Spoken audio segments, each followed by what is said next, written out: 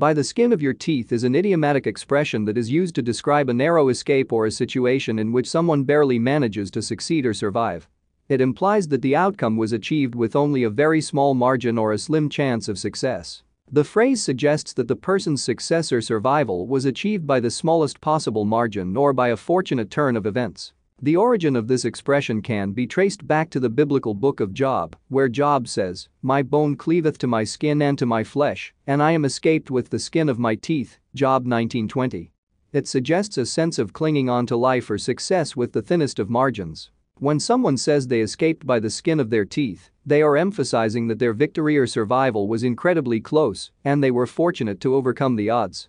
It implies that they faced significant challenges or obstacles, and their success was achieved despite those obstacles. The phrase is commonly used in situations where someone narrowly avoids a negative outcome, such as surviving a dangerous situation or barely passing an exam or competition. It can also be used to describe a close victory in sports or a near miss in an accident. The expression "by the skin of your teeth" is often used figuratively rather than literally.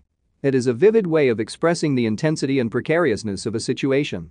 It conveys the idea that the outcome was uncertain until the very last moment and that any small deviation could have led to failure or disaster. However, it is worth noting that the phrase is not to be taken literally, as teeth do not have skin.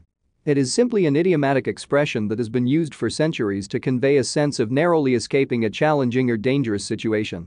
In conclusion, "by the skin of your teeth" is an idiom used to describe a situation in which someone narrowly escapes a negative outcome or achieves success with the smallest margin or chance of success. It underscores the intensity and precariousness of the situation, emphasizing the person's good fortune or resilience in overcoming obstacles.